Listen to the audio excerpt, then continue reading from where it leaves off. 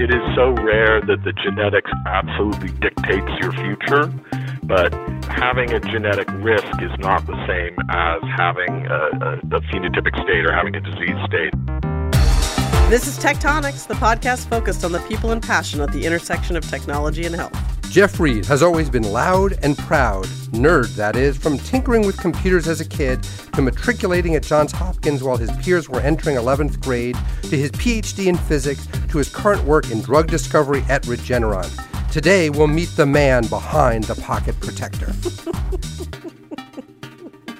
This is Tectonics. I'm Lisa Sunan. And I'm David Shaywitz, and today's episode is brought to you by DNA Nexus, the secure and compliant cloud platform that enables enterprise users to analyze, collaborate around, and integrate massive amounts of genomic and other health data. So, Lisa, what I want to talk with you about is a fantastic, I thought sort of courageous post that you wrote coming back from the your Shishi Aspen Ideas Festival with the your crowd of highfalutin intellectuals. Yes, exactly. But do you want to talk about that the essay you recently wrote? Yeah, you know, it's a bit of a stretch, but I had been finished reading Frederick Douglass's piece on what July 4th is to Black people in America, and written at the time in the 1850s, when of course slavery was still very much in vogue.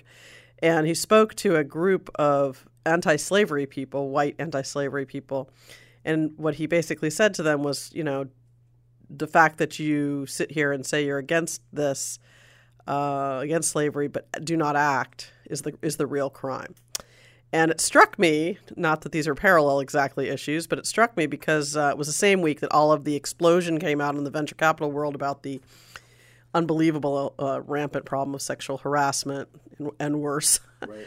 And how many people were being exposed for having known about it and not done anything about it. Well, that's what I thought was so interesting about your post, because it wasn't just your point wasn't that, there are thousands of bad actors around. Your point was actually there are relatively few VCs or whoever they were, or investors, who actually were doing the just sort of overtly despicable stuff. But you were talking about how what enables them to function is being in an environment of enablers, of people who kind of the majority of people who sort of acquiesce. And I thought that was such a powerful message. Well, thanks. I think it's true. And I mean, there's the people who actively know specifics and don't act. Those are really bad people. And then there's the people who know it's all going on, but literally do nothing to promote the opposite, an opening and welcoming and diverse environment. And for me, it was a call to arms for those people to just start behaving in a way that promotes the field. Well, it's a terrific piece. We'll include a link to it in the show notes, and then also get to aspects of inspired by that piece and later in this conversation.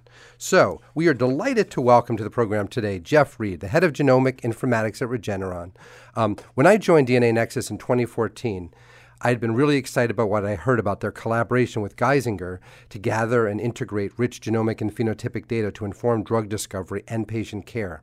But when I arrived, I was absolutely just blown away by both institutions, to be honest. And even 3 years later, I still look at the Regeneron Geisinger effort and the integration at the Regeneron Genetics Center, RGC, and point to it as really, I honestly think it's the most promising approach to drug discovery and target ID that I've seen all my years in the industry. It's an extraordinary effort, and it seems to be extraordinarily promising.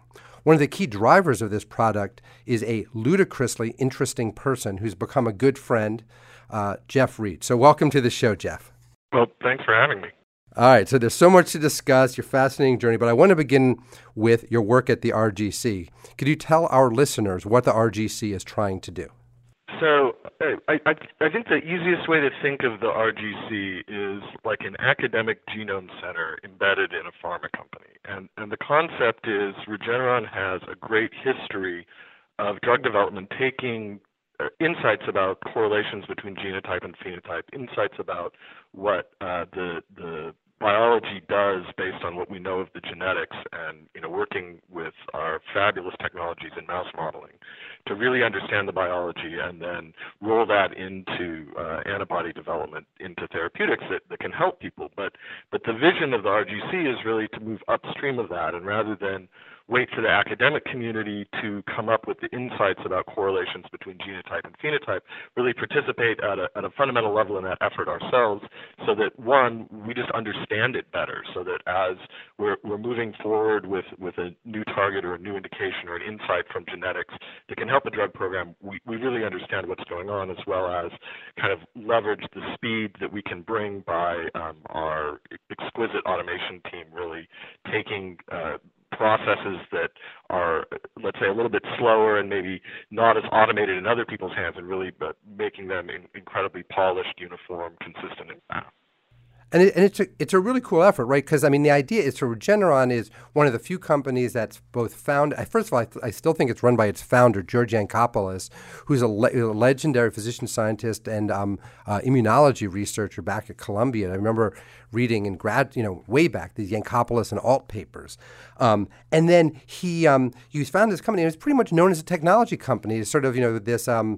with the velocigene technology, right? They basically are able to make antibodies super fast. Right. But then the question is, well, it's helpful to know what to make antibodies against. And then, so instead of, typically people have individual teams. Well, let's look at something in metabolism. Let's look at something in, in cardiovascular. Here, this was almost a whole organizational effort to say, hey, let us sort of systematize how we're going to sort of select targets and use and really just sort of buy into genetics. And you have this collaboration where a real deep partnership with a number of collaborators, but the key one is Geisinger, where patients are thoroughly consented. They contribute their samples, and then their EMR, their clinical data, is integrated with the genetic data which you guys produce, and then the result of it is some of that's fed back in sort of very systematized way to improve patient care at Geisinger, as for their MyCode project, as they've been really clear in describing, and have a dashboard, a public dashboard that describes exactly what they've reported back. And meanwhile, you guys are doing this to come up with all these new targets. What makes you feel that it's either working or you're making progress?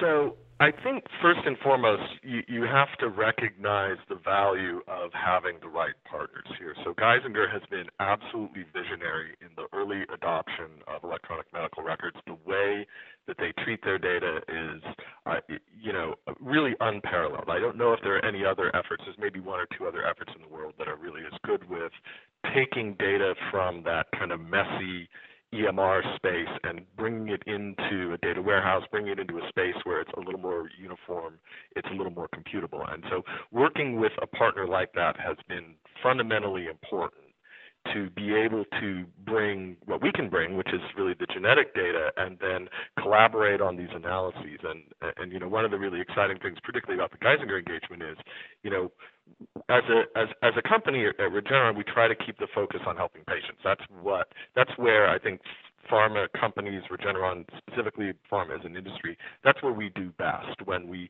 keep our eye on the ball in terms of helping people. And so the great thing about the collaboration with Geisinger is it's helping people through, ideally, the development of new therapeutics and identifying new targets and getting new drugs for unmet needs, but also, on the Geisinger side, they're taking our research results, doing clinical validation, and then bringing some of those results back directly to patients. And there's a couple great examples now, particularly in BRCA, where people are getting these reports back that are being incredibly valuable in helping them identify both cancer risk and early stage cancer. So I think it's really about the partnerships. Yeah, I sit on the sideline. I'm not going to pretend that I'm as steeped in this area as you and David, but I sit on the sidelines and watch all this genetic work get done, and with the exception of BRCA and a few very handful of situations, I just see that the experience of actually using all of this genomic information, combined as it may or may not be with phenotypic information, actually impacting patient care at the bedside, so far away still. It just feels to me that it's still a big research project for the most part. Am I wrong, or is it 20 years away or 2 years away? Yeah, I mean, as David will tell you, and people who know me, I'm a bit of a pessimist, right? Like I'm kind of show me the money. I don't like the idea of people, declaring they're going to do something and then declaring victory because they decided they're going to do something. So, I like to say, you have to hold us. That's my whole exercise regimen. Right. You have to sort of see what we accomplish, and it is a little bit early. I will say for genetics, there are some clear examples where knowing the genetics can impact care. I think you are also correct that these are really in the minority, and there's an enormous amount of data that comes if you're doing, in particular, if you're trying to do clinical whole genome sequencing. There was that study recently that showed that variants of variable penetrance create a lot of difficulty in reporting these to patients, and there's some great examples where people have been publicly seen to be carriers of variants that supposedly confer consistent vegetative state or things, and it's like, well, obviously that person is not in a persistent vegetative state. So right. No, okay. So it's not right. On the other hand, it seems to me like if you look at what Geisinger publicly has reported out, I mean, they do have. Maybe it's still in the level of anecdote, but they do have examples of people who were sequenced purely as a consequence of this study, of sort of this project, and they were identified with susceptibility. I mean, they keep an exact list. You can look. We'll include a link in the show notes, where they, of people who were influenced, who were found to be at risk of particular cancer, and then they found a cancer early because they were found to have a known cancer susceptibility gene or a known cardiomyopathy gene. And then, so there are sort of discrete examples. There are obviously discrete. Yeah, but how do you translate that, honestly, into practice? Because you also probably found a lot of people with the susceptibility to certain genes that don't have, like you said, they're supposed to be in a vegetative state and they're not, or maybe they are, but not by the medical definition. So how do you actually make practical products out of that are usable, reimbursable, saleable, consistently used? Well, I think people try to focus. I think as the science is developing and we're trying to understand, and they're trying to understand how stable things are. I think if you look at, for example, what color genomics is doing, you focus on the set of genes that are, in a sense, that are the most predictive, that are of the most value. And so that's what, for example, companies like color genomics have done with genes sort of like BRCA or with genes sort of that are related to mismatch repair and Lynch syndrome. I mean, this is one of the things that I do think is extremely cool about what Geisinger has done about being extremely public about both what they are reporting on and what the frequency or the number of those reports are. Because, again, it's the idea of, well, let's put the reality, let's judge the value of this by the actuality of what it achieves and not by the aspiration. And yes, You're absolutely right that there are let's say, narrow number of things that are really reportable and actionable. And I don't think that that's going to change dramatically in a year or 2 years or 5 years. I think you will slowly But hopefully the research over time will help people understand what's sort of more reliable. And it's also why folks like Zach Coheney keep pushing for sort of a consumer reports of precision medicine, so you have a sense of the predictability and the durability of test results and as generated by different providers. Right. Well, and patients need to learn how to think about risk. So one of the things that was really transformative for me was Jim Lupsky at Baylor, where I used to work, once said, the best genetic test is a good family history. And that's so true, right? Like, I know that my family is at risk for diabetes. I still eat crap all the time. Right. And so if the genetics isn't going to necessarily give you much more than that, and people aren't really going to act on it, it's sort of like, well, of course it's not going to change. So, Jeff, 2 points to respond to that. One, I keep thinking about the BRCA work where there's the breast cancer susceptibility gene where actually what people found is that half the people who carry the gene don't have a family history because families are much smaller than they used to be. So that's an example where, in theory, a super rich family history would be illustrative or informative, but for a variety of reasons, you don't necessarily have access to that, and so that's a great example where the discovery of the BRCA, the person who did all the work on the BRCA gene, talked about it. I want to ask you one. I want to go on to some of your journey, but I want to ask you one more question about the RGC because the single question that blows me away. It seems to me that, I was at ASH, this big genomics meeting last year, tons of abstracts and podium presentations. You've gotten to Science and New England Journal and so much stuff coming out of this. Why aren't more pharmas following your lead and doing what you guys are doing? In other words, is it not as successful as it seems? Is it not proven? Or are companies not doing it for structural reasons? Because it just seems to me, I'm watching what's coming out of it. I'm watching the target list. I'm watching the insight that you guys are able to get. And it seems to me it's just revolutionary. I really, I don't understand why everyone isn't doing it.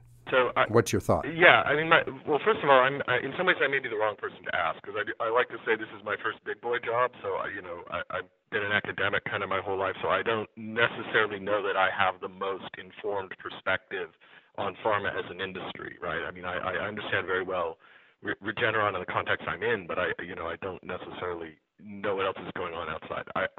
That being said, I will say I think there is a reticence to push into this kind of like early R&D thing where you don't know where it's going to go. And it does seem like there's a lot of focus on, I want a drug for this thing, as opposed to, I want to find the genetic signal that is something that maybe is going to give me an insight that's going to allow me to make a therapeutic that does something. Mm-hmm. So we tend to be much more agnostic, at least at the RGC level. We do have therapeutic focus areas at Regeneron, but we tend to be much more agnostic about what we're looking for. We're looking for good, scientifically valid, defendable, testable and provable evidence that there is some association here, and then we think about what we can do with it. I think for some companies that are trying to focus in specific areas, it's hard to just follow the science. They kind of have to follow the science, but in the context of the therapeutic focus area that they're attending.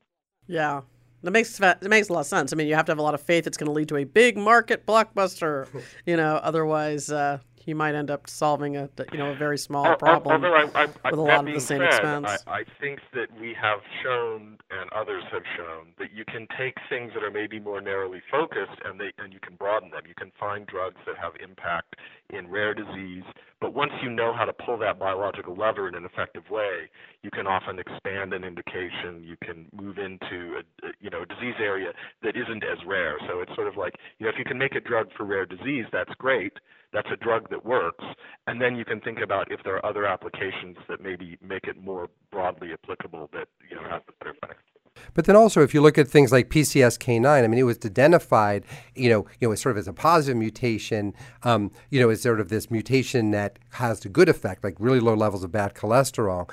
But the idea is that it was in a handful, super rare number of patients, but by emulating it, you can potentially do good in more patients. Right, and that's sort of the poster child, is getting insights in rare disease and then finding ways of using those insights to help a broader spectrum. So we were looking at, how, as I warned you, the time's going by fast. I want to just catch a couple of aspects of your journey of how you got here. I know you grew up in Seattle. Your dad was an engineer at Boeing who brought home lots of computer parts, and your first PC was a TRS-80 with souped-up memory. Can you tell us about that? Oh, yeah. So my dad at the time was doing a lot of sort of real estate stuff. And one of the problems that he was dealing with was calculating mortgages, and he wanted to run different models of mortgage amortization. And so he wanted to build very large arrays, which maybe sounds very familiar to, what we're doing now. It's just the arrays have billions of cells instead of, hundreds of thousands of cells. And he's doing Monte Carlo analysis. Yeah, exactly. So we bought this memory expansion, the 64K pack, and when it came in the mail, I really clearly remember I unwrapping it like Christmas with my dad and my brother, and my dad's like, yeah, really? Boys, this is more memory than we will ever need for anything. We now have 64K, and it was just like, wow, we could, like the world was our oyster with 64K. And then in a week, right, we realized that, there were limits on that as well. So I know you're a precocious kid. You went to Johns Hopkins early, but transferred to Harvey Mudd because you finally felt like you found your people. And then while you were studying physics there, you nurtured a side interest in horrible music, which we have a clip of. Oh, Fiador, you are the most attractive man. So When I was at Harvey Mudd, I got very interested. Well, even before Harvey Mudd, I was somewhat interested in kind of experimental and odd music. So at the time, it was termed industrial music, and as you pointed out, it's often very ambient and kind of unlistenable. Although it has had actually a lot of impact in the music we listen to today. Things like what Skrillex does, I think, are heavily influenced by kind of these things that have come before, and Nine Inch Nails. As well as kind of coming out of that. But I was actually, I had a radio show. There was a radio station at Pomona College, and as one of the Claremont colleges, I had an opportunity to work there. So I had this kind of industrial radio show, and I parlayed that eventually into being the music director at the radio station, which, the kids of today are not even going to understand the concept of a radio station. But yeah, really. But it was really fun. It was really interesting, and I sort of got a little bit involved in the kind of music industry stuff. Went to some music industry parties and met some people. Did you wear one of those dead mouse head things? No, I never did. Although I did get to see Einstürzen to Neubauten play in L.A. and God bless you. I had a fundamentals of mathematics exam the next day, so I'm queued up for this show that was I've always wanted to see this band, and I'm sitting studying group theory while I'm waiting to get into this show. So you were hell-bent on never having a date, a physicist doing this kind of music. Oh, yeah, that's hell-bent. So you did this. But yeah, at one point, one of the A&R guys offered me a job, and I was like, well, I just do this for fun. I'm a physicist. I'm not a radio guy. But damn it, Jim, I'm a physicist. And I know you went to grad school at UW, and you sort of split your time in because you were doing some pure physics in Seattle, at CERN in Switzerland, and at Brookhaven. At the end, you said you were done with it, and you didn't want to be a physics monk, so then you switched to Baylor. But what I want to get to is Lisa and I started this show by talking about Lisa's recent discussion of diversity, specifically gender diversity in VC ranks. And I know you've been similarly impassioned about LGBT rights. Can you tell us a little bit about your journey here? Yeah, so I came out in grad school, and referencing the earlier comment about not getting a date, I think I was doing one of the things that I have seen replicated in many LGBT people's lives, which is you take an external passion, and I wasn't ready to come out. I wasn't ready to deal with sort of trying to be gay in the world, and so it was easier to focus on the things that I really loved, which was math, which was physics, which was music, and it can be very useful because it's very focusing, but it can also be kind of lonely and isolating. And so when I was in grad school, I finally sort of realized, this is a thing that I need to be more honest with myself about. I need to be more honest with my family about. And I came out, and it was actually, other than a few kind of awkward conversations, it sort of settled down pretty rapidly. And I realized I was living in actually a really great environment. Seattle, this was in the mid-'90s, even at the time, was really a great city to be out in. And your Mormon parents were good with this? There was some rockiness early on. There's my coming out story is slightly, it's hilarious to me now. It wasn't hilarious at the time, but I was driving my mom's car for various reasons that aren't that interesting. And I got the advice that I should go to my parents, make it very clear that I was going to tell them something important. So I scheduled a time to meet them. I never did that. I brought my mom flowers, brought my dad chocolates. I never did that, and sat them down and said, I have something to tell you. That was your first mistake. You should have brought your mom the chocolates. It would have been far more therapeutic. Maybe I should have, because my dad was much more okay with it. He just sat there eating chocolate.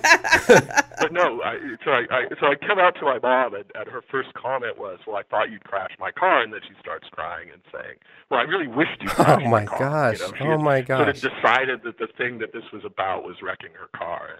But she more or less got over that, and things are quite good with my family, which is not. Did you find that it affected your work at all? I mean, you were already pretty deeply into your career, or deeply into the start of your career, and did it change the way people looked at you at all in the workplace? It didn't much, because I was in graduate school, and so the rules for grad students are I think somewhat different. I was also I was spending 2 months at a time, 3 months at a time, a month at a time at CERN, and then at Brookhaven Lab. So I was sort of kind of hopping around in different environments, and I never really felt any kind of animus or bias when I was in graduate school. Later, as a postdoc and a young faculty member, there's a few instances where there were cases where word came back to me about other faculty members who were like, well, could he just be a little less gay, right? And there was an example where somebody once asked me if I was married, and I, at the time, was actually, I met my now husband doing sort of gay rights activism in Houston. One of the things, if I was going to move to Houston, I wanted to make sure that I was in an okay situation. So I got very involved politically and worked a lot with the GLBT political caucus there. And so I kind of explained that, well, I have a partner, we bought a house together, and we would be married if it were not for the laws at the time in Texas which kept us from getting married. And that later came back to me with, well, can you just, if they ask you if you're married, just say no. TMI, TMI, dude. You just leave it alone, right? Like, don't be political about it. And I'm like, well, if you ask the question, I'm going to answer it. So were you nervous about moving to Houston? I was very nervous about moving to Houston, and I'd heard a lot of stories. I got actually a great piece of advice, which I've kept to this day, was like dress better.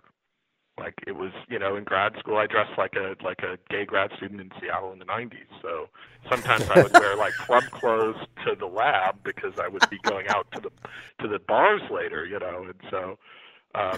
To listen to crappy music. Yeah, exactly. So the advice was maybe dress a little more professionally, and I started doing that. I actually found that that's very sort of useful for both setting your expectations about what you're doing at work, and also kind of putting people at ease to this is a professional person who's operating in a professional way. Interesting. And have you now, and you're deep into your career in the corporate world and all of that, does it matter? It doesn't, and I will say I'm gonna unabashedly toot the horn of Regeneron here. When I came to Regeneron, I was very clear. I got some great advice early on, which was be as out as possible in the application process, because anyone who you go to work for, you want to know right up front if they're going to have a problem with you, and if they're going to have a problem with you, you don't want to work for them. So I was very clear with Regeneron up front. It's like, look, one of the reasons we were considering moving was Jim and I wanted to get married, and we couldn't get married in Texas at the time. So we wanted to know that we were moving to a state where we could get married. We wanted to know that I was going to, come to a job that was going to be good. And Regeneron was great. They basically said, oh, well, you know what? We have this mechanism for forming employee interest groups, but it's not top down. It's sort of grassroots. And so that kind of created an opportunity for me to push for this employee interest group. So now we have this formalized employee interest group. We marched in the New York City Pride March just this last couple of weeks ago. Had almost 100 people, had I think as many allies as we had LGBT people. We've done a lot of community work with the Loft, which is the local LGBT center near Regeneron. Regeneron was named the Business Ally of the Year Award by the Loft. And Regeneron has been hugely supportive of this. We're now working with OSTEM, the Out in Science, Technology, Engineering, and Mathematics group that is trying to identify out students to get them internships and get them positions, kind of like, these are some of the things that you've been doing, like with C-Sweetener, just providing an opportunity for people to have contact with people in industry who can provide an example of what a career could look like for them. And so Regeneron has been an absolutely fabulous place to do the science I do and to do it as an out. Yeah, it seems to me. I mean, my armchair observation is it's becoming less and less of an issue in corporate America, and it probably depends on whether you're in Kansas or whether you're in California. But for the most part, I think in my local experience in Northern California and places in New York and Boston where I go, it seems to.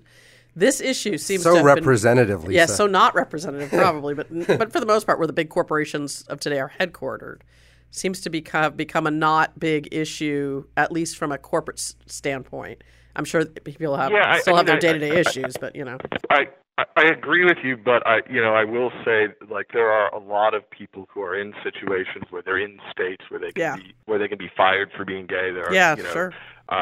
People who are trans who are starting to transition. When I was at the University of Houston, one of my colleagues transitioned while I was there, and there was the usual, really kind of awkward situation where people knew as a man was transitioning to a woman, and not everybody was, like, let's say, totally okay with that. Yeah. You can be fired for being gay? I'm still stuck on that. Oh, there are absolutely states in the union. Lisa's shaking her head, like nodding with that. Really? Where you can be fired. Yeah. Especially like teachers and things, people who interact with children. Yeah, it's still very much an issue. Housing discrimination, like you can be evicted for being gay. There are. This is why organizations like Human Rights Campaign and the Trevor Project, and there's a variety of them are sort of working so hard to create more awareness because it just recently in Texas is looking like the Supreme Court is going to be trying to reinterpret, let's say, the federal marriage laws to strip gay people of some of the marriage rights in Texas, and these things are happening like right now. To bring it back to the genetic side for a minute, do you worry at all? Does it concern you at all that this discrimination stuff could find its way into genetics? People with certain genes could be discriminated against, and already obviously they can on the insurance front, the life insurance front. But what about in life? If there are genes that are tied to either certain diseases or certain personality traits or whatever, does it concern you at all? I guess it doesn't, because going back to our previous conversation and thinking about the penetrance of some of these things, it is so rare that the genetics absolutely dictates your future. So it's sort of hard to point to that. At least, maybe this is my idealized view, but having a genetic risk is not the same as having a phenotypic state or having a disease state. Yeah, if you're intellectually smart enough to make that distinction, sure. Yeah, but I mean, the risk gene, or what you're sort of obliquely referring to, Lisa, was this is like a decade old, the gay gene, right? Wasn't that like a decade ago? Yeah, I'm thinking more about genes for like mental health. If you have a gene that says depression, you might be schizophrenic or something. Should you be allowed to be discriminated against? Those might be genetic traits. Who knows? I don't know. Well, we've done a lot in CNVs, and CNVs have a lot to do with various mental states, autism spectrum disorder, schizophrenia. Right? There's a variety of rather well-known loci that some of them are pretty, they're pretty highly penetrant, and so, I guess that could be an issue. Although, how is somebody going to find out what your genotype is? I mean, it's hard enough to figure out, what somebody's phone number is.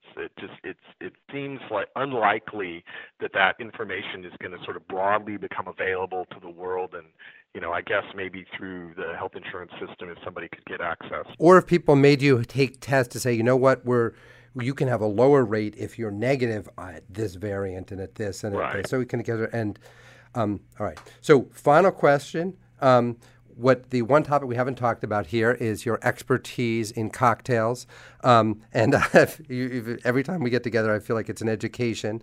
So you have to tell Lisa and I the best place to get a good drink in New York, San Francisco, Houston, and Boston. But you can pick any of those. I'm liking for Houston because I'm going there in a few weeks, and I could really use some help on the where to party in Houston front.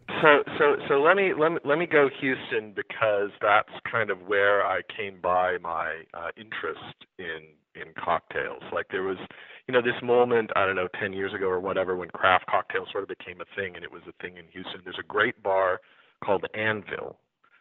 It's on Westheimer. I used to live sort of across the street from it. That does just really, really interesting, really like high quality ingredients, very thoughtfully mixed. They have a very big menu. They have a lot of this kind of elevated food and elevated drink is really about ingredients. They have just an enormous collection of liquors. They have an enormous collection of bitters and the various things that one uses. And so I would strongly recommend Anvil. If you go there, one of their sort of signature drinks is called the Brave. You should check that out if you're into sort of smoky, kind of intensely flavored. She's writing it down, by the way, Jeff.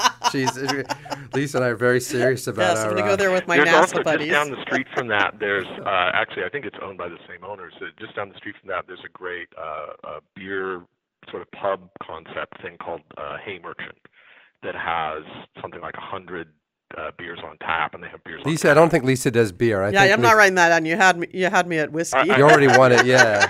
Yeah, so Anvil, check out Anvil. It's one of my favorites. All right. Very so nice. Jeff, it's a fantastic conversation. I'm glad we're able to cover so much ground. Super having you join us. Thank you so much. It was really a pleasure to speak to you. Yeah. Thanks for having me. I always enjoy hearing it, so it was even more fun participating. Well, all right, Lisa, that was awesome. And you have a good recommendation for your upcoming NASA party Houston trip. That's right. Yeah, I am going to Houston I am on this NASA Mission to Mars Advisory Committee on Health, and I'm going to go there and make sure that our health is severely impaired at the anvil. That's my plan. I thought that was a really interesting conversation that covered so much ground with Jeff Reid, who is the Director of Genomic Informatics at the RGC at Regeneron. Really glad we also got into his the experience with LGBT, and I was wondering how you thought that related to your what you were talking about at the beginning of the show with gender diversity. Well, I think first of all, it's always, to me, the most interesting part of these things is hearing people's actual personal story. I mean, these are all smart people that had amazing accomplishments, and that's fun to hear about. But to hear about their humanity is always really interesting to me, and I think to people who listen to the show. I just think discrimination of all types is so disgusting and horrible that I can't even fathom why people bother to take the time to do it, much less, feel strongly about it. And, I think whenever you see, large or small victories on those fronts, it's a positive thing. And so it's nice to hear Jeff's story. And I've been gratified to hear the story of the women who've been coming forward and telling theirs lately. And I think, the minute people who are discriminated against feel empowered to speak out is the minute things start to change for them. And I encourage that in all people. Couldn't agree more. And it's terrific both that you're encouraging and are such an example for how to do it so effectively, Lisa. Thank you. Please remember to rate us on iTunes, judge us, and tell us we're worthy. And join us next time when our guest will be Joel Dudley, a data scientist who's leading a fascinating effort at Mount Sinai School of Medicine in New York. Where I was born! Go, David! And speaking of David, you can follow David's writing at Forbes. And you can follow the inimitable Lisa Sunin at VentureValkyrie.com, as well as on the Timmerman Report. We're grateful to our sponsor, DNA Nexus, the secure and compliant cloud platform that enables enterprise users to analyze, collaborate around, and integrate massive amounts of genetic and other health data.